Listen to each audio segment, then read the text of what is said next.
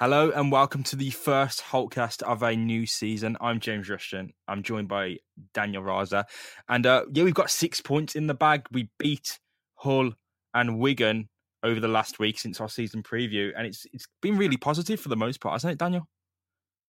I think so. I think the main thing is we've got the points, so I don't want to fall into the trap of complaining too much. So 6 points. You know, we've got them. And I think the other thing to realize is that, well, it's the first time we have won back-to-back in the at the start of any season since the 1990s. Yeah, 1999 to be exact, and I think it was 1962. The last time, it's in the 60s at least. The last time we won 3 games in a row to start the league. Yeah, that's incredible, mate. That is really, really good news. But yeah, first order of business, I guess, is to speak about the first game of the season. We beat Hull by 3-1, mate. And it wasn't the best match at all, was it? But there were some key highlights for villains. Of course, namely Alan Hutton scoring, mate, and he looked like he enjoyed that last goal. I enjoyed that last goal.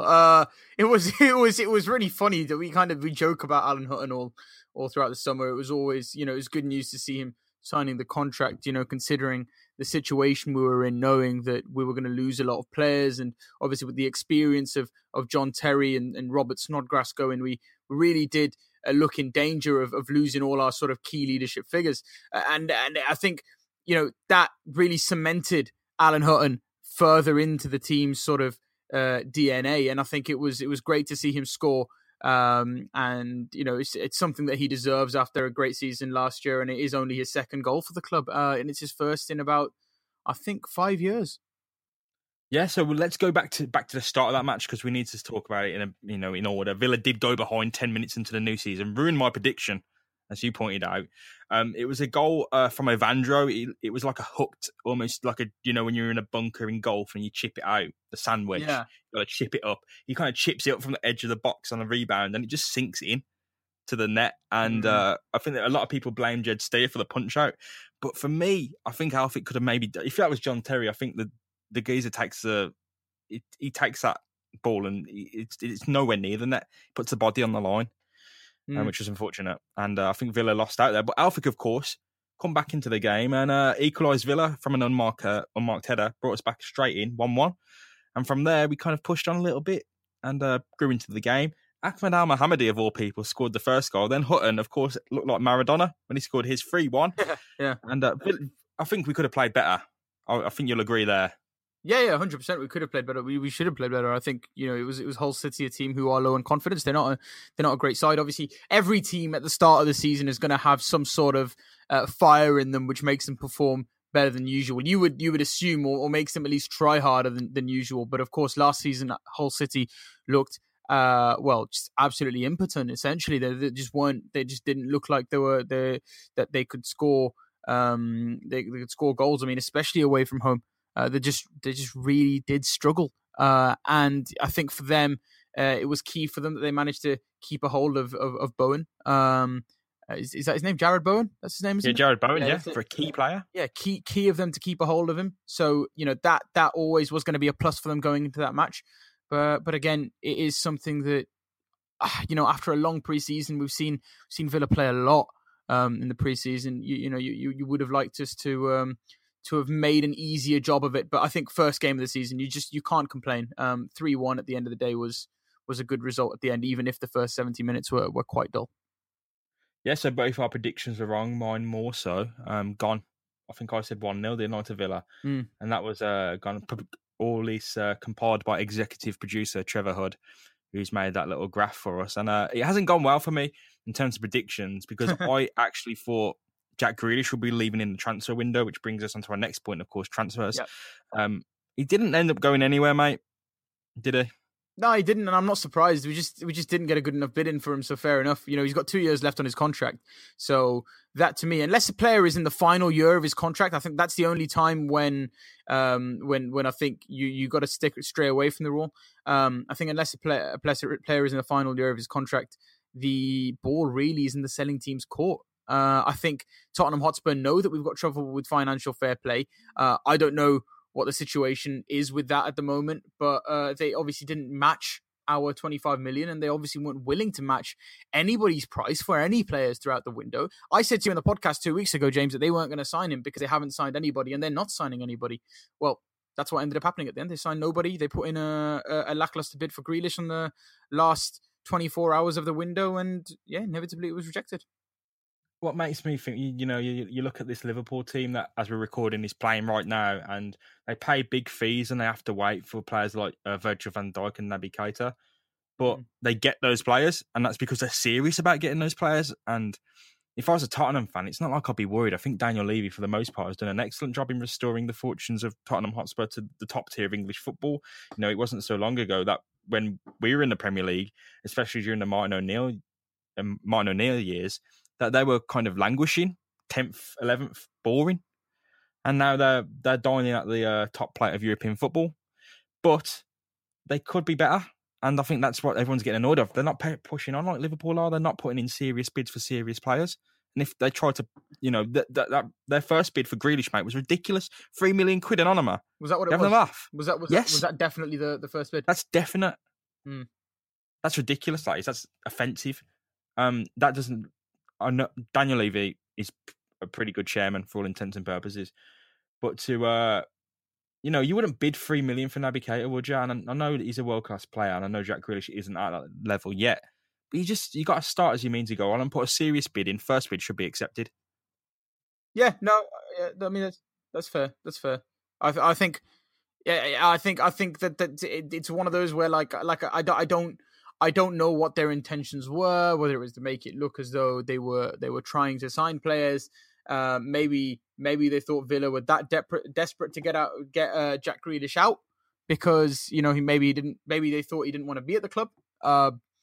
But I think the other thing is they loaned Josh Onoma out to us last season, and their thought process might have been, maybe Villa really like Josh Onoma. Maybe they've seen a chance. They've had a chance to see him play. Maybe he'd be the perfect replacement for him. But it's just not good. We do like Onoma, mate. We do like Onoma, but not as much as not being entered into administration. Yeah, well, yeah, exactly. And we like we like Onoma, and we but the thing is, we like our boy a lot better, don't we?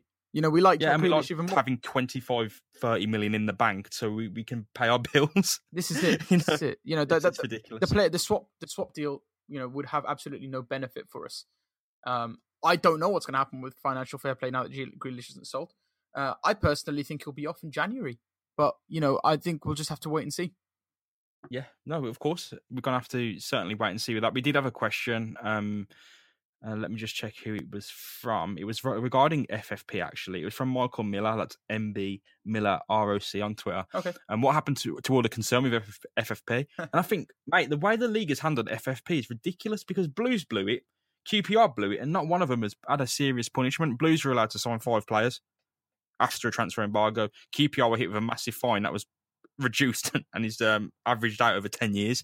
There's no punishment for FFP. However, those punishments, that teams are opposite. I think Villa would be in serious breach if they were to, carry on the way they were. But things have changed, man. You got rid of John Terry. You ain't paying them massive loan fees for wages. You're not paying Sam Johnson. You bought a cheaper keeper. You bought a cheap midfielder, and you've made some sales. And the QPR and Blues didn't do that. They carried on. We've at least made some reductions. We have got a lower bill than last season. So I don't see how, when you look at us, if the EFL look at our case, they can go, oh, Villa have failed, because no, we've cut stuff. I think there's a case for Villa there to push on and go, wait, you can't deduct points off us because we've actually tried to reduce his losses. You can't give us a transfer embargo. We don't care. But hey, make this rule better, make it clearer. I don't think it is. Yeah, I wonder whether our owners are in some sort of contact or in some sort of conversation with FFP. To kind of, not to reduce the punishment, but almost to kind of like work with them and figure something out. But we've talked about it so much, and I don't want to go down that line again, because to be honest, when it comes to talking about Villa, we want to talk about what we know about, and nobody knows a thing about financial fair play because there's no set standard. There isn't a standard to it. There's no way we can assume what punishment any side is going to get. All we can do is have a look at the case studies, and unfortunately, James, there's not a lot of case studies. Not all. No, it's almost like a black hole of just unknowing. Because QPR were punished and Birmingham City were punished, but I don't see why you'd go in on Villa for trying to, for cutting their bill. It's odd. It's strange because Birmingham City is still playing players like Yotta, on massive wages, and they tried to sign John Terry on big wages. So it's a really strange situation all in all. But yeah, FFP, we don't know anything about it, and the way it's handled by the league, it's neither here or there. It's completely different each time. There's no benchmark, so exactly. No idea about it. I'm personally, I'm not going to be concerned about it because the guys in charge aren't. No, well, yeah. I mean, we can only assume they're not. If they haven't, if they didn't sell Jack Grealish, that tells me that they're not awfully concerned. Yeah, so let's move on because we did have a few deals done. We'll speak more about John McGinn later, but that was a snip getting him at under 4 million. Oh yeah. Big time. Snip, mate. Gary Gardner, of course, left to join Birmingham City on loan, which is a bit odd. I have to say, I know. Running the length of the pitch after scoring against them. Yeah, victory lap. Perfect sleeper agent. And no Villa fan. I can't remember any Villa player that actually was that extra about scoring against Blues as well. Yeah, there's a lot of Blues fans going, "Oh, we sung Keep Right On for his initiation. That means he's always been a Blue Nose." No, the game. It's clear for me. The guy scored a sick header against them, ran the entire pitch to celebrate like Adebayo did. You know what I mean? That's Villa. That is exactly it. He's absolutely mugged them off, and now they've taken him on loan, which is honestly just really, really funny. It's not a bad deal, though, is it? Because he gets to play with his brother. He'll start every week, and he'll be playing at a decent championship level under Gary Monk. Ignore the fact it's Birmingham City. You'd take that deal if it was set to you. It's just really funny. No, obviously the basics of it are just really funny. We've all been taking the mick because it is funny, but right, you look at the other options. It was was it Bolton, and who was the other option?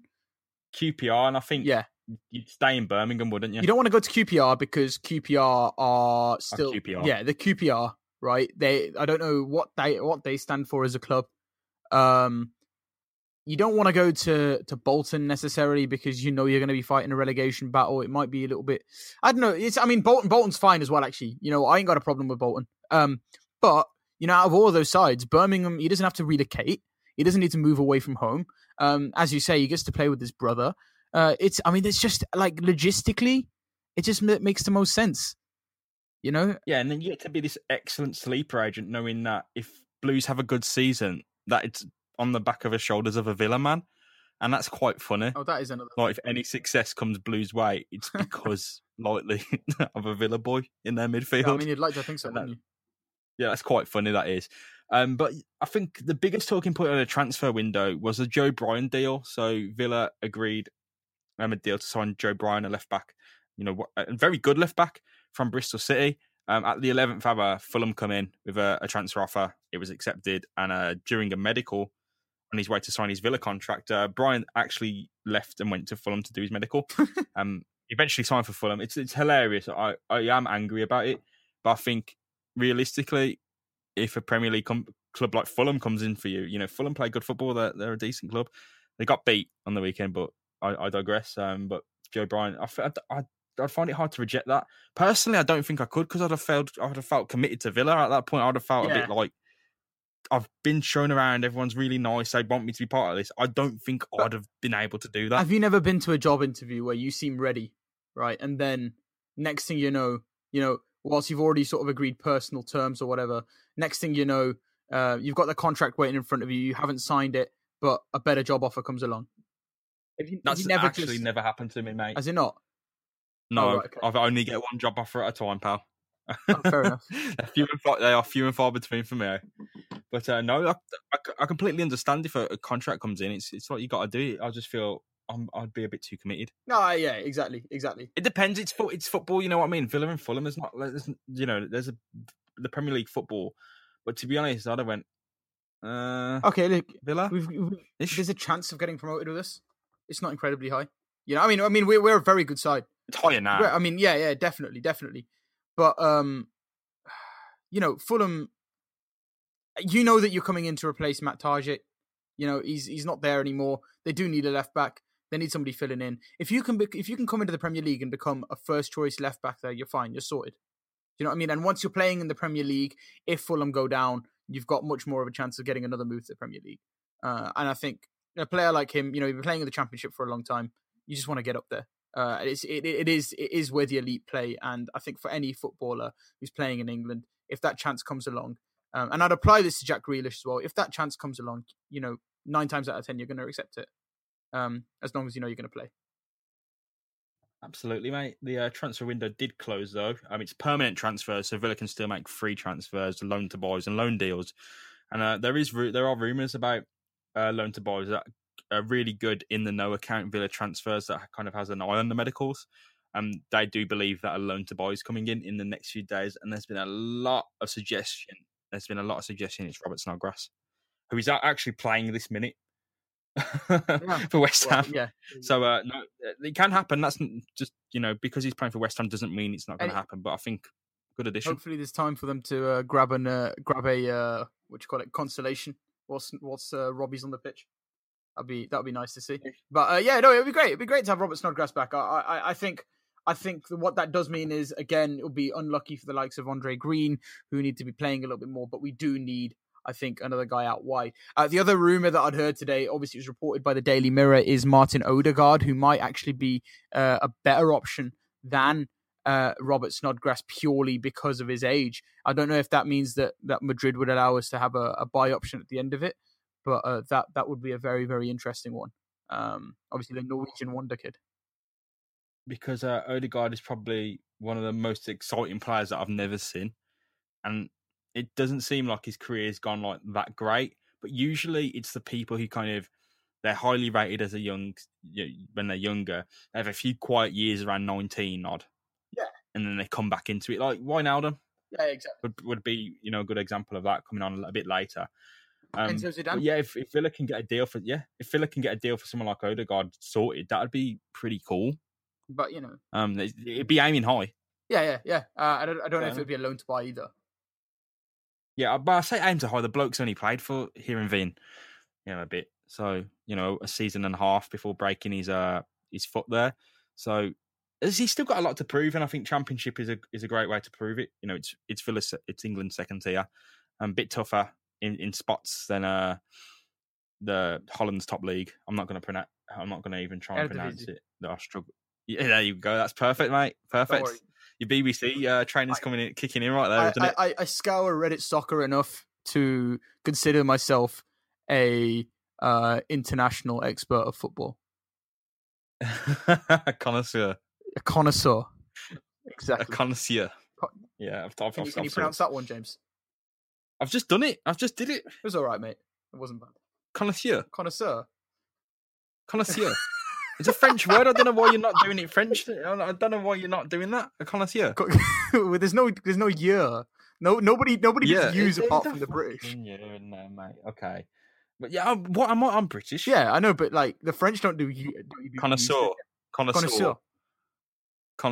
Okay, I'm done, mate. Okay, that's all right. Well, you tried, mate.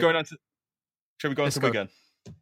Yeah, because Villa tried to win, and it took a while to do so. It took them to the last kick of the game to actually win the match. John McGinn comes in straight in, number 7, centre midfield, puts Conor Hourihane at the side, takes a free kick, and it finds James Chester, who puts Villa in front.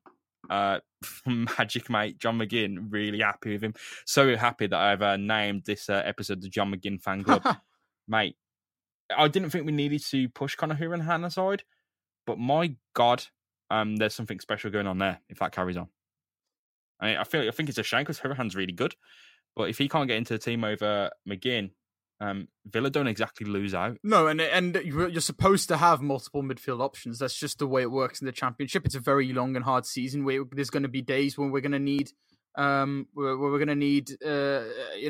to perform. There's going to be days where we're going to need what's his face, Conor Hourihane to perform. There's going to be days where one of them just isn't doing it for whatever reason. Now, near the end of the game, of course, we were already. It was 2-2. And that spark from Conor Hourihane, as well as John, is it John? as long as As John long as McGinn, as John McGinn did all game, finding things with that that perfect left foot of his, he didn't find that final delivery, did he? It was Conor Hourihane who did it, and I think we need those fresh ideas. We need those multiple personalities coming together with that creativity.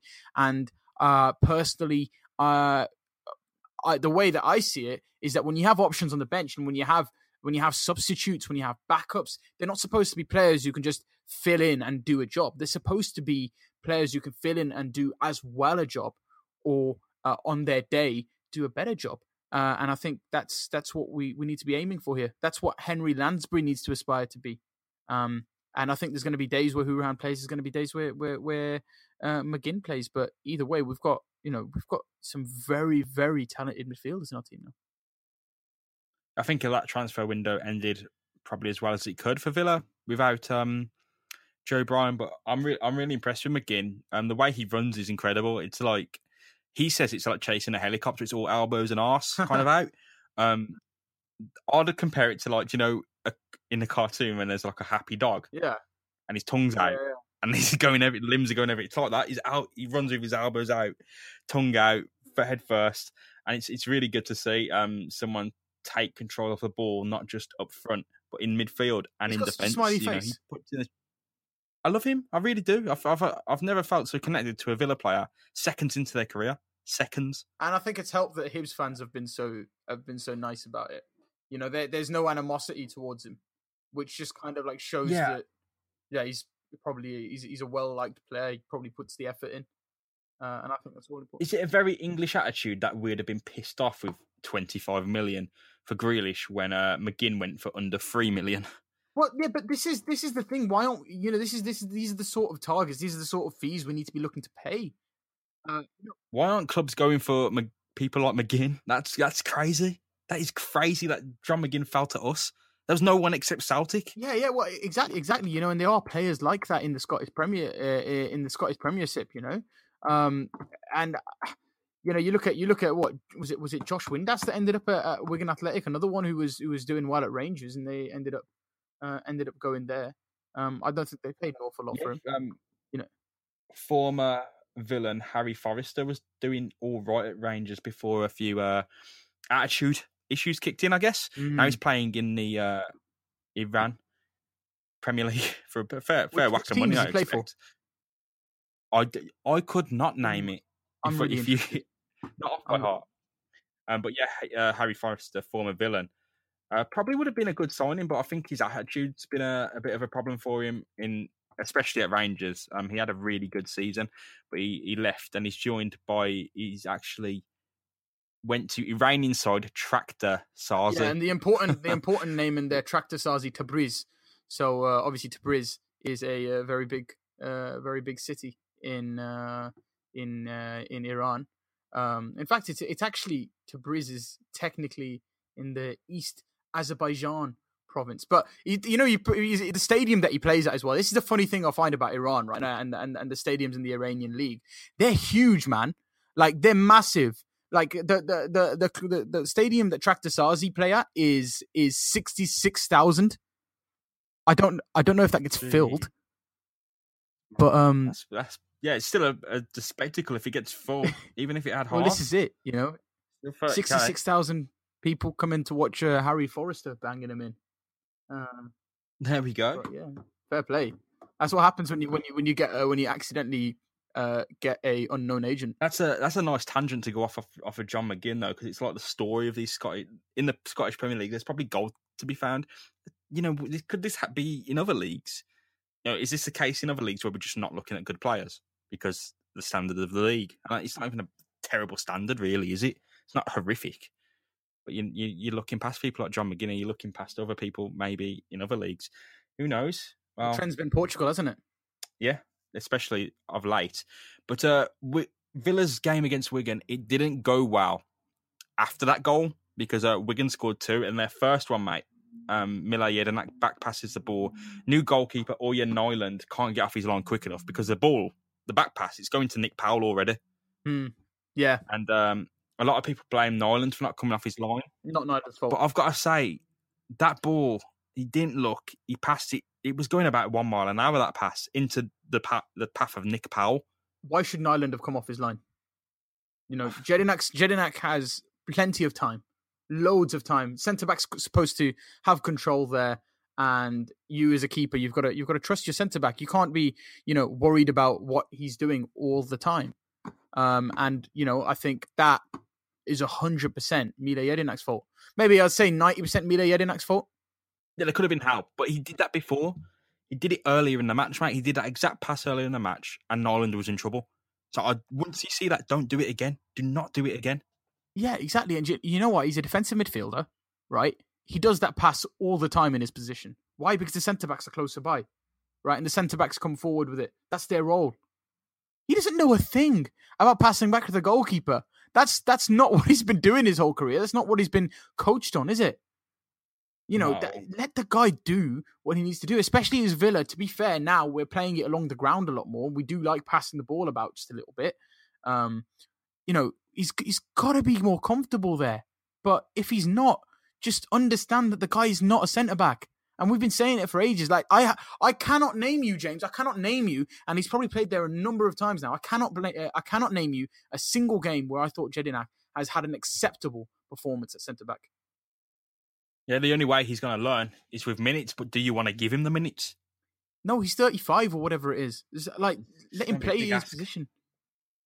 Yeah, it's a big ask, and especially when you got Tommy Alfick again, picture of professionalism. He had a really mixed game against Hull.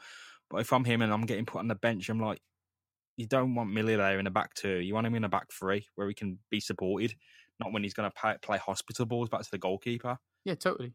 And no, I've struggled to see how Alfick can take that. I really do. Maybe you play Axel Twanzebe next match as centre back. Maybe you do that. But I struggle with Alfick. I really do, because I think, how could you? I'd be banging on Steve Bruce's door after that, going, mate, what? Yeah, loan me out again. Yeah, straight up, because we're not playing the centre back in a position. We're not playing Axel Twanzebe in the centre back position. We're actually trying to force Mile Jedinak in, and the guy's not going to learn unless he's there for a season, and we ain't got a season to give him. And Bruce just really wants it to work, but he needs to understand that it's not going to work. Now, he's the manager. I understand that. He knows his players better than I do. But, defensive midfielder to centre-back conversions rarely ever work. Rarely. And you can't just look at the guy and think, oh, he's big, he's good in the air, he can tackle along the ground, he's a good central defender. That's not how it works. That's not the sign of a good centre-back. Like, it's attributes that a good centre-back needs to have, absolutely. But also what's important, if you are playing in that position, is to know how to read the game and to know how to handle it when a striker is trying to run past you, to know what to do when the ball is coming into the box off a quick cross. And that is not something that a defensive midfielder is always coached in. And I think it's just a bit arrogant, to be honest, of Steve Bruce to assume that he can play square pegs in round holes and it will work. We played perfectly fine against Hull City. Yes, we conceded that one dodgy goal, right? That was due to a centre-back not putting enough effort in really to get a ball from a corner, from a cross. Okay, fair enough. Other than that, Neil Taylor, yes, he was poor, but he wasn't awful. And in general, I just think that we messed around with a defence that wasn't that bad. We just messed around with it too much. Yeah, I think he's entitled to his ideas. I just think you've got to, it's either Mile Jedinak's going to be there all season or he's gone. You stick or twist. I don't know what he's going to do. Honestly, I'd rather have him than Whelan. A centre-back? No. In midfield. Yeah, I think, go for that. But I don't know. It's a tricky one. It really is a tricky one. We're 2 games into the season. Villa haven't played desperately well. And that was, they've played all right. They got the wins. But they went behind again. So they compounded their misery at Wigan by going behind 2-1 to an open header. Callum Connolly had an open header at the far post from across. It was just too easy. And I think these centre-backs, man, I love James Chester to bits, but one of them's got to, step up and make sure those people don't have open headers in the box. Yeah, definitely. Or if it's a keeper, command the box. If it's Chester, be the captain. If it's Jedinak, step up. You've got to one of them's got to pull them out, and I think there's just a bit of mixed messages going on there. Maybe it's something that will work itself out in the next few games. Maybe it isn't. We'll see. I think Jedinak's stuck there for a bit, mate, to be honest. Yeah, it's starting to look like that, isn't it? Yeah, but luckily Villa did win the match, and it was through Conor Hourihane, who had 2 moments in the game. The first thing he does is come on. He'd been subbed on in the 94th minute. He comes on and he hoofs the ball as a clearance. The second thing he does is receive it on the edge of the box, dink it onto the far post where Berker Bjarnason, for God knows why reason, who knows why. He's a defensive midfielder. He's come on the flank and he's poked the ball home. 3-2, last kick of the game. It's done. Madness. Yeah. Do you think it's undeserved at all? No. We lost due to a defensive error. Not lost. I mean, we conceded due to a defensive error. In fairness, so did Wigan. But I mean, that one was just, that one was like, yeah, we put the ball into the box. So, anything was going to happen. It was incredibly crowded. When a team sticks that many defenders in there, you're always going to suffer from scrambles. But in terms of us, like, we basically handed them that goal. So, yeah. Yeah. No, I forgot about the second one. Villa's second one, of course, a John McGinn corner just comes in. He whips a corner in. Bit of confusion in the box, bounces around in off someone's forehead. The ghost. And it's a equaliser. The ghost of Emerson Boyce came back. And Titus Bramble. Titus Bramble was haunting the stadium at that point, wasn't he? That's what was happening. Nice fella. Mm-hmm. Yeah, there's more we could speak about, dodgy refs, but mate, I just want to keep it positive and think about 3 points. I hope Villa can kind of find their way a bit more, play a bit better. Maybe don't leave it so drastically. But I'll take it. I'll take the 6 points. I just hope there's an eye on improving performances. I hope that there's lessons to be learned here. I hope that Bruce takes the initiative after watching that match. But yeah, like the thing is, one thing that I've always wondered is, do managers look at actual games, look at actual matches, and make their decisions based on that, or do they base their decisions on training and what they've been working on? That's one thing I'm wondering, because is Bruce seeing something that we're not? Is there some reason that he believes that defense that he put out there was better than the one he put out the week before? And Bruce, to be honest with me, doesn't strike me as an incredibly reactionary manager. I think what he's going to see is he's going to look at that performance, think, okay, McGinn's got to be our key guy.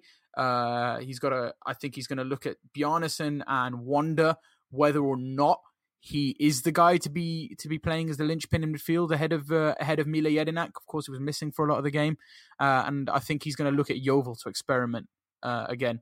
So I wouldn't be surprised if we see a few new faces jumping out against Yeovil. Maybe the likes of Richie Lack coming back into play.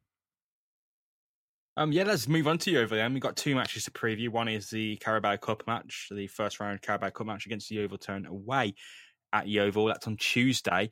I think we'll see a lot of changes, but I do think certain things will stay the same. I think we'll probably see Jedinak at centre back. Okay, yeah. I think we'll also probably see, if not Jedinak at centre back, Asa Suleiman in the squad. So either on subs bench or the first 11. I do think I don't know if we'll go with Moreira in goal. I think he'll want Nyland in goal just to get him a bit more settled. Yeah. Understandable. It's not like a Jed Steer situation where you feel like obligated to give your second guy minutes. He's not going to give Moreira minutes, and if he does, then it might be, I don't know. That's going to piss his team off, isn't it? Yeah, but I think you'll see Neil Taylor come back in. I think Delat will come in. I think we'll keep with McGinn. Okay, yeah. See that. Or who? I think Jack Grealish will be dropped, and I think we'll see Doyle Hayes, McGinn, and Hourihane there or thereabouts. One of them will be on the bench. In terms of striking, I don't think we'll see Hepburn Murphy start. I think he'll stick with Codger because Jonathan Codger hasn't looked great in these last 2 games. However, due to my rudimentary expected goals calculations, I can tell you that through 2 games, Jonathan Codger has 1 expected goal. So it's coming. There's a goal coming eventually. And God knows he needs a goal, mate. But like, I'd say keep him on the bench. Keep him on the bench. Maybe let him come on and smash in a penalty if that comes about. You know, it's something like that. I think you know, really the guy is. I think he has a confidence problem. He has a case of the Scott Hogans. You know, once one goal, he's trying too hard. Yeah, totally. And what the worst thing about trying too hard is, from experience, trying too hard always looks on the outside like you're not trying at all. Yeah. Because you try too hard, you get quite a position, you can't do anything, you stand still and you put your hands up in the air, you get frustrated, it looks like you haven't done a thing. But I tell you what, when you're trying too hard, it always looks like that. Yeah, totally. And, you know, if you weren't trying at all, he wouldn't be getting on the end of headers and he wouldn't have, you know, put off any shots. And he's doing something, but it's just out of time and out of sync with everything. I think he needs to gel, I think he needs to find his time, I think he needs to find a goal. I have no doubt that he's trying. You know, I have absolutely no doubt that the guy is trying. I just think that he gets greedy sometimes. I think he tries too hard to get a goal. I think if he focused a little bit more on finding his teammates and on contributing to general play, I think that would help him out a lot more. But I think at the moment he seems to have a fluff at every opportunity he gets. You know, maybe tries to dribble through too many defenders, or takes too long to find that perfect angle, which inevitably ends up getting blocked. And it is definitely a confidence thing. It's the same thing that happened to Scott Hogan until he scored and then went on that massive scoring run last season. I think that's it. I think the other thing we got to remember is that Scott Hogan exists. You know, we haven't seen him just yet. I think he's had an injury. But like personally against Yeovil, I know Rashawn Hepburn-Murphy's had a couple of runouts already, and he has looked pretty good. I'd personally I'd want to see Keenan Davis come out, man. I think he hasn't had any game time so far this season, but he was. He's same injury as Hogan. It's that groin hip injury. Like he's carrying an injury. Even for Yeovil. Yeah, I don't know if because Hepburn Murphy was, you know, Villa said Hepburn Murphy was injured a day before he came on against Hull. So I'm not going to take too much faith in Davis being out completely. I'd say Hogan's not. There's no way Hogan's in. There's no way. But Davis, I mean, surprise, he could come in. Yeah, as long the worst case scenario for me is I see that starting lineup and Albert Adoma is the sole striker. That's the worst case scenario for me, because it just I love Albert, but it's one of those things where Bruce has done it before last season. You know, there was times where he probably should have given Rashawn a run out and he didn't. I totally understand why that is. I totally understand the reasons behind it. And also just from what I've seen so far, he seems to be trying to create the perception of squad depth, which is strange because I think we do have squad depth, but I think he seems to be trying to play the more well-known or the more experienced players whenever he can and wherever he can. And I just would like to see more of a policy of giving the youngsters more trust. I think especially against Yeovil, we need to be able to let Rashawn out, or Jake Doyle-Hayes, a lot of them. Yeah, there's room for rotation, and the reason I say stick with Codger is, you know, give him at least a chance he needs to find his way, because it's still early doors. He's making things happen. It's just not coming off. He's behind the play. He's ahead of the play. It looks like he's not trying. I can assure you, he must be trying to, you know, to get close to what he's doing. No, it's just not coming off. He's had close headers against Wigan. Giving a chance against Yeovil. Give Hepburn-Murphy a chance to build more fitness minutes, and we should be good to go in terms of a striker when Keenan Davis and Hogan come back. I don't think we need to look for another one, to be honest. No, definitely not. I think we've got enough going for us. But I want your prediction, mate, for the Yeovil Town match before we move on to the league action against Ipswich. So I think we'll win, but it's pretty much pretty much a written rule by now that Villa get dispatched in the first game of the League Cup to a team that's worse than them. It's happened every season for a while now, I think. Anyway, and I'm going to actually have a look at Villa League Cup runs. They haven't gone of that far in a while, mate. Yeah, no, they haven't. I don't think we went to the final, didn't we? Within the last 10 years against Manchester United, we've been to the semi-final once or twice since then. That was under Sherwood, wasn't I think Bradford, wasn't it? Oh yeah, Was we it got Bradford? dispatched by furthest we got? Bradford, didn't we? Was it over 2 Yeah. legs? When they got to the final. Yeah, over 2 when they got to the final. So I think it'll be 3-0 to Aston Villa. Right? Okay, so Yeovil Town, they got a 2-2 draw against Mansfield over the weekend. Mansfield Town came back from behind twice. I think Yeovil Town, if I'm reading correctly, just didn't have much pizzazz about them. But here's an interesting one, right? Here's an interesting fact for you, James, right? Or I'm going to assume this is a fact. I believe that if Yeovil and Aston Villa both field Issa Suleiman and Otis Khan, it could be the first time ever in English football that we've seen two British Asian players playing against each other. I just want to put that one out there. That could be incredible if it is true. I don't know if it's fact check. I don't know whether the fact is there or not. But anyway, I'm putting way too much into it. I'm trying to build some tension before giving my prediction. But let's be absolutely real here. This is a League Two side who aren't a very good League Two side at that. They're a team who have won only just 1 point in their first 2 games. It's going to be Villa 4, Yeovil 1. Ooh, that's exciting, man. Ramped it up a bit. Put a bit more positivity in it. We got a league game though. Before we record again, Ipswich Town away. We go to Portman Road. Big Mick isn't there anymore. They've went for Paul Hurst of Shrewsbury Town. Ipswich are a bit of a nightmare club. The situation behind the scenes, of course, isn't great. They aren't being heavily funded. They aren't probably getting the backing they need to succeed, and they haven't done a great job in the league so far of doing anything at all. And Paul Hurst, of course, really promising manager, comes in from Shrewsbury Town. They went to the playoffs last season, fell at the final hurdle against Rotherham, of course, who got promoted. Ipswich drew 2-2 with newly promoted Blackburn. Yeah. So 2-2, and they had to wait for a last-minute goal as well to bring that back. Then, nightmare for Paul Hurst because he lost to Rotherham in a 90th minute goal again. Very much seems like a Roberto Di Matteo situation where a promising manager comes in and the team bottle it in the last minute. It's got an awful squad. Honestly, like I look at that squad and it's just dreadful.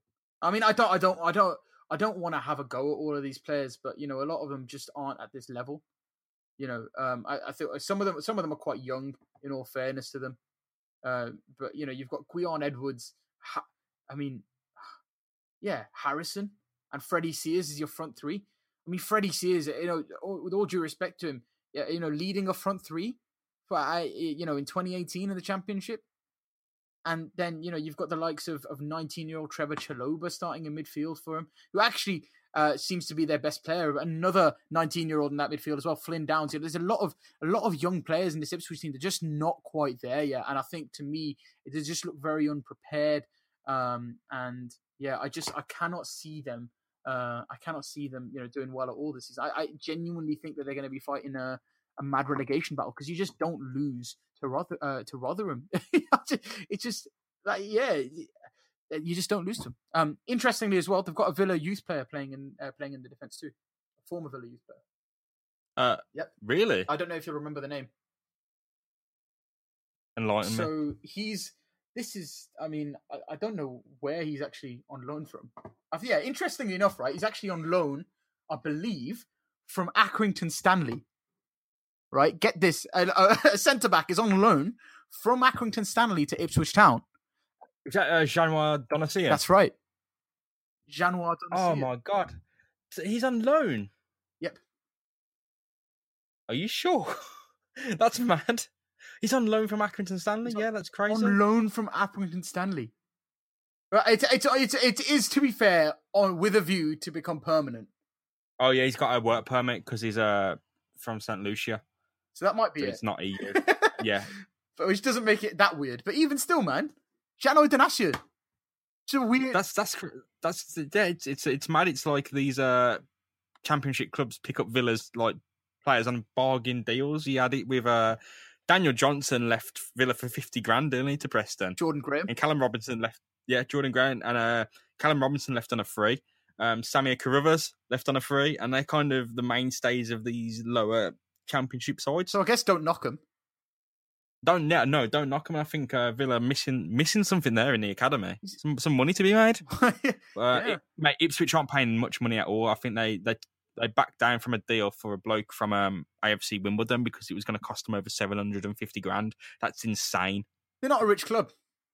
But you have to go for them. You have to back your club, otherwise it's going to sink.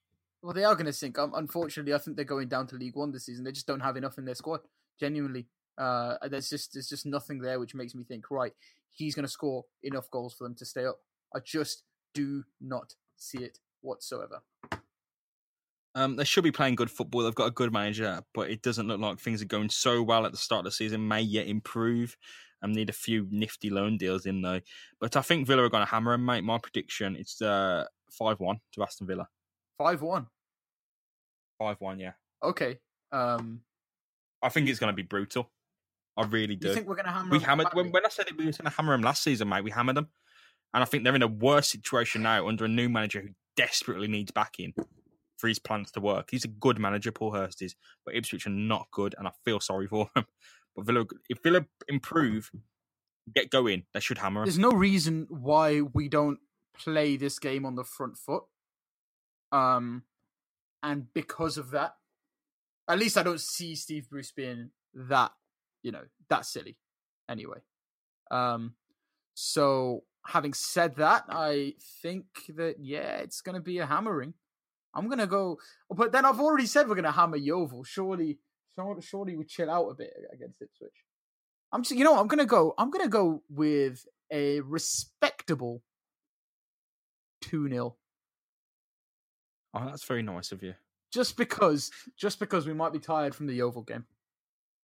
Okay. No, so, that's very respectable. Yeah. Very nice. After what? You mean after I've just shredded? All right. Oh, I can't shit on them too much. Yeah. Yeah. Well, we've come to the end of the league action, mate. The preview action, and we do have a new feature. Oh, great. It's the power rankings. It's tied into the site. You've got no involvement in this. Well, not yet. I think you will do with the weeks to come, mate. But I've put it out there to the team, to Twitter. I want your 5 Villa players for the last week. So that includes the whole game, the transfer window, and Wigan Athletic. So it's not just about individual performances as well. It's about who you're feeling good about. So maybe if it was last season, you'd have felt good about Birkir Bjarnason, even though he wasn't in the team, because you're thinking maybe, hey, this guy can push in that DM. He's one of my top 5 players of relevance for this week. Even so, last week you might be putting Jack Grealish as your most, your top Villa player for staying at Villa. It's not just about how good they are on the pitch; it's how they're coming forward, what they're doing, stuff like that. But yeah, mostly we've had a big surge of votes. I'll get to the rankings. So a bit of suspense here, mate. So we got the first power rankings of the season. Top 5 Villa players as voted by everyone who got involved. Okay. We'll start with number 5, mate. It's a tie. Oh, okay. It's a tie. Okay. So your top 5 Villa players in position 5, it is Conor Hourihane and Ahmed Al-Mohammadi. Okay, I see that. Both equally respectable during the week. Obviously, Ahmed Al-Mohammadi scoring that goal, which was big for him. And Hourihane with that assist, that winning assist. Late on, yeah. Yeah. Before I get on to position 4, a few people have missed out.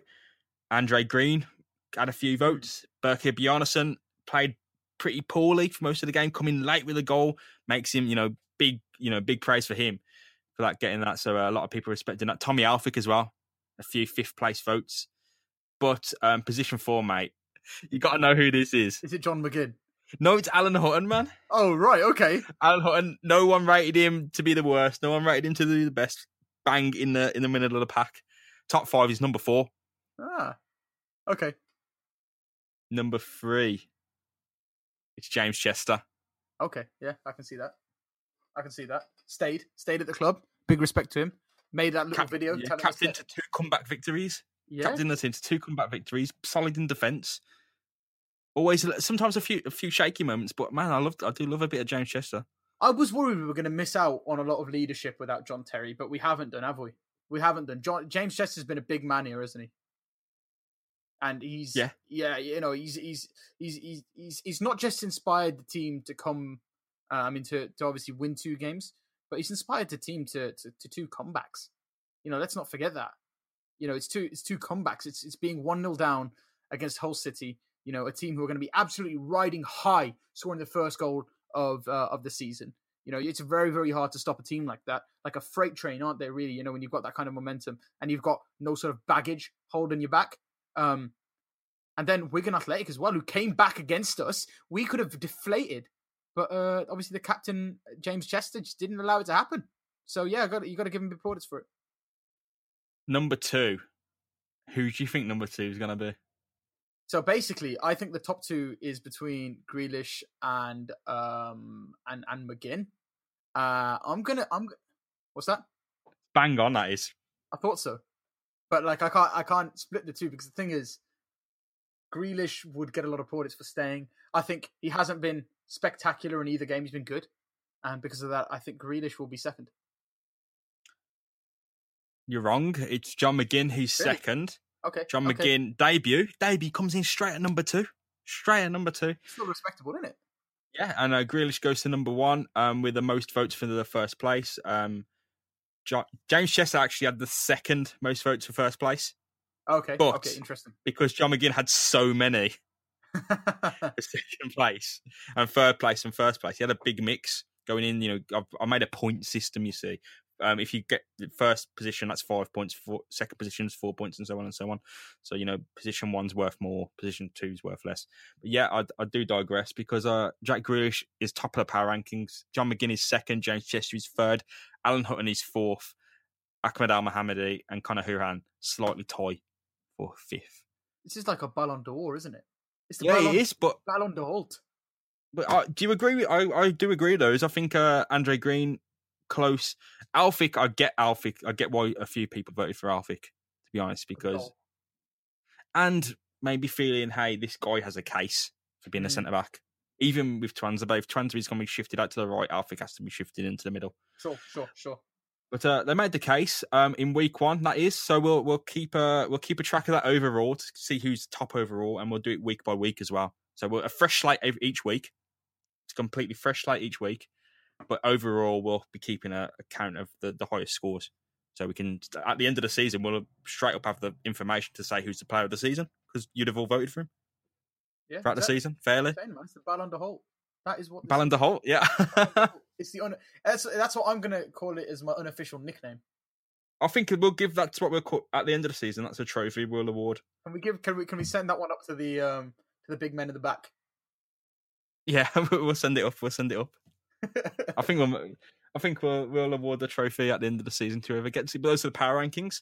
Yeah. Feel free to join in next week. So next week too, of course, will be who's your top 5 out of Yeovil and Ipswich, and we'll carry on and see how it goes. But a fresh slate next week, and I think that's it from us this week, mate, on the Holtecast. Yeah, I guess so. I mean, do we have any quick fire questions left, James? Or I think we've kind of wrapped mostly everything up about centre backs and FFP, loan signings we've talked about, transfers, playing. Yeah, I think we've wrapped everything up, mate. We've covered it all, to be fair. Yeah. That's Danny Raza. You can find him at DH Raza on Twitter. You can find me at Gemma Rushton. You can find us all together at 7500 to Holt, and at 55 minutes, I think we'll wrap up week 1 of the Holtecast, week 1 of the season, and hope for more, Danny. Yeah, let's hope for more, and let's hope that the energy stays positive. Let's hope that we don't have to let's hope that we can go the full season without a single negative Holtecast. Can't see that happening for whatever reason. But so far, Villa have been, I think, overawing us. And if this week is to go by, if the tension that we've had from this week is to go by, then it's going to be a very, very exciting season. And I think a few of us are going to be exhausted by the end of it. We'll see you next week, folks, then. Goodbye.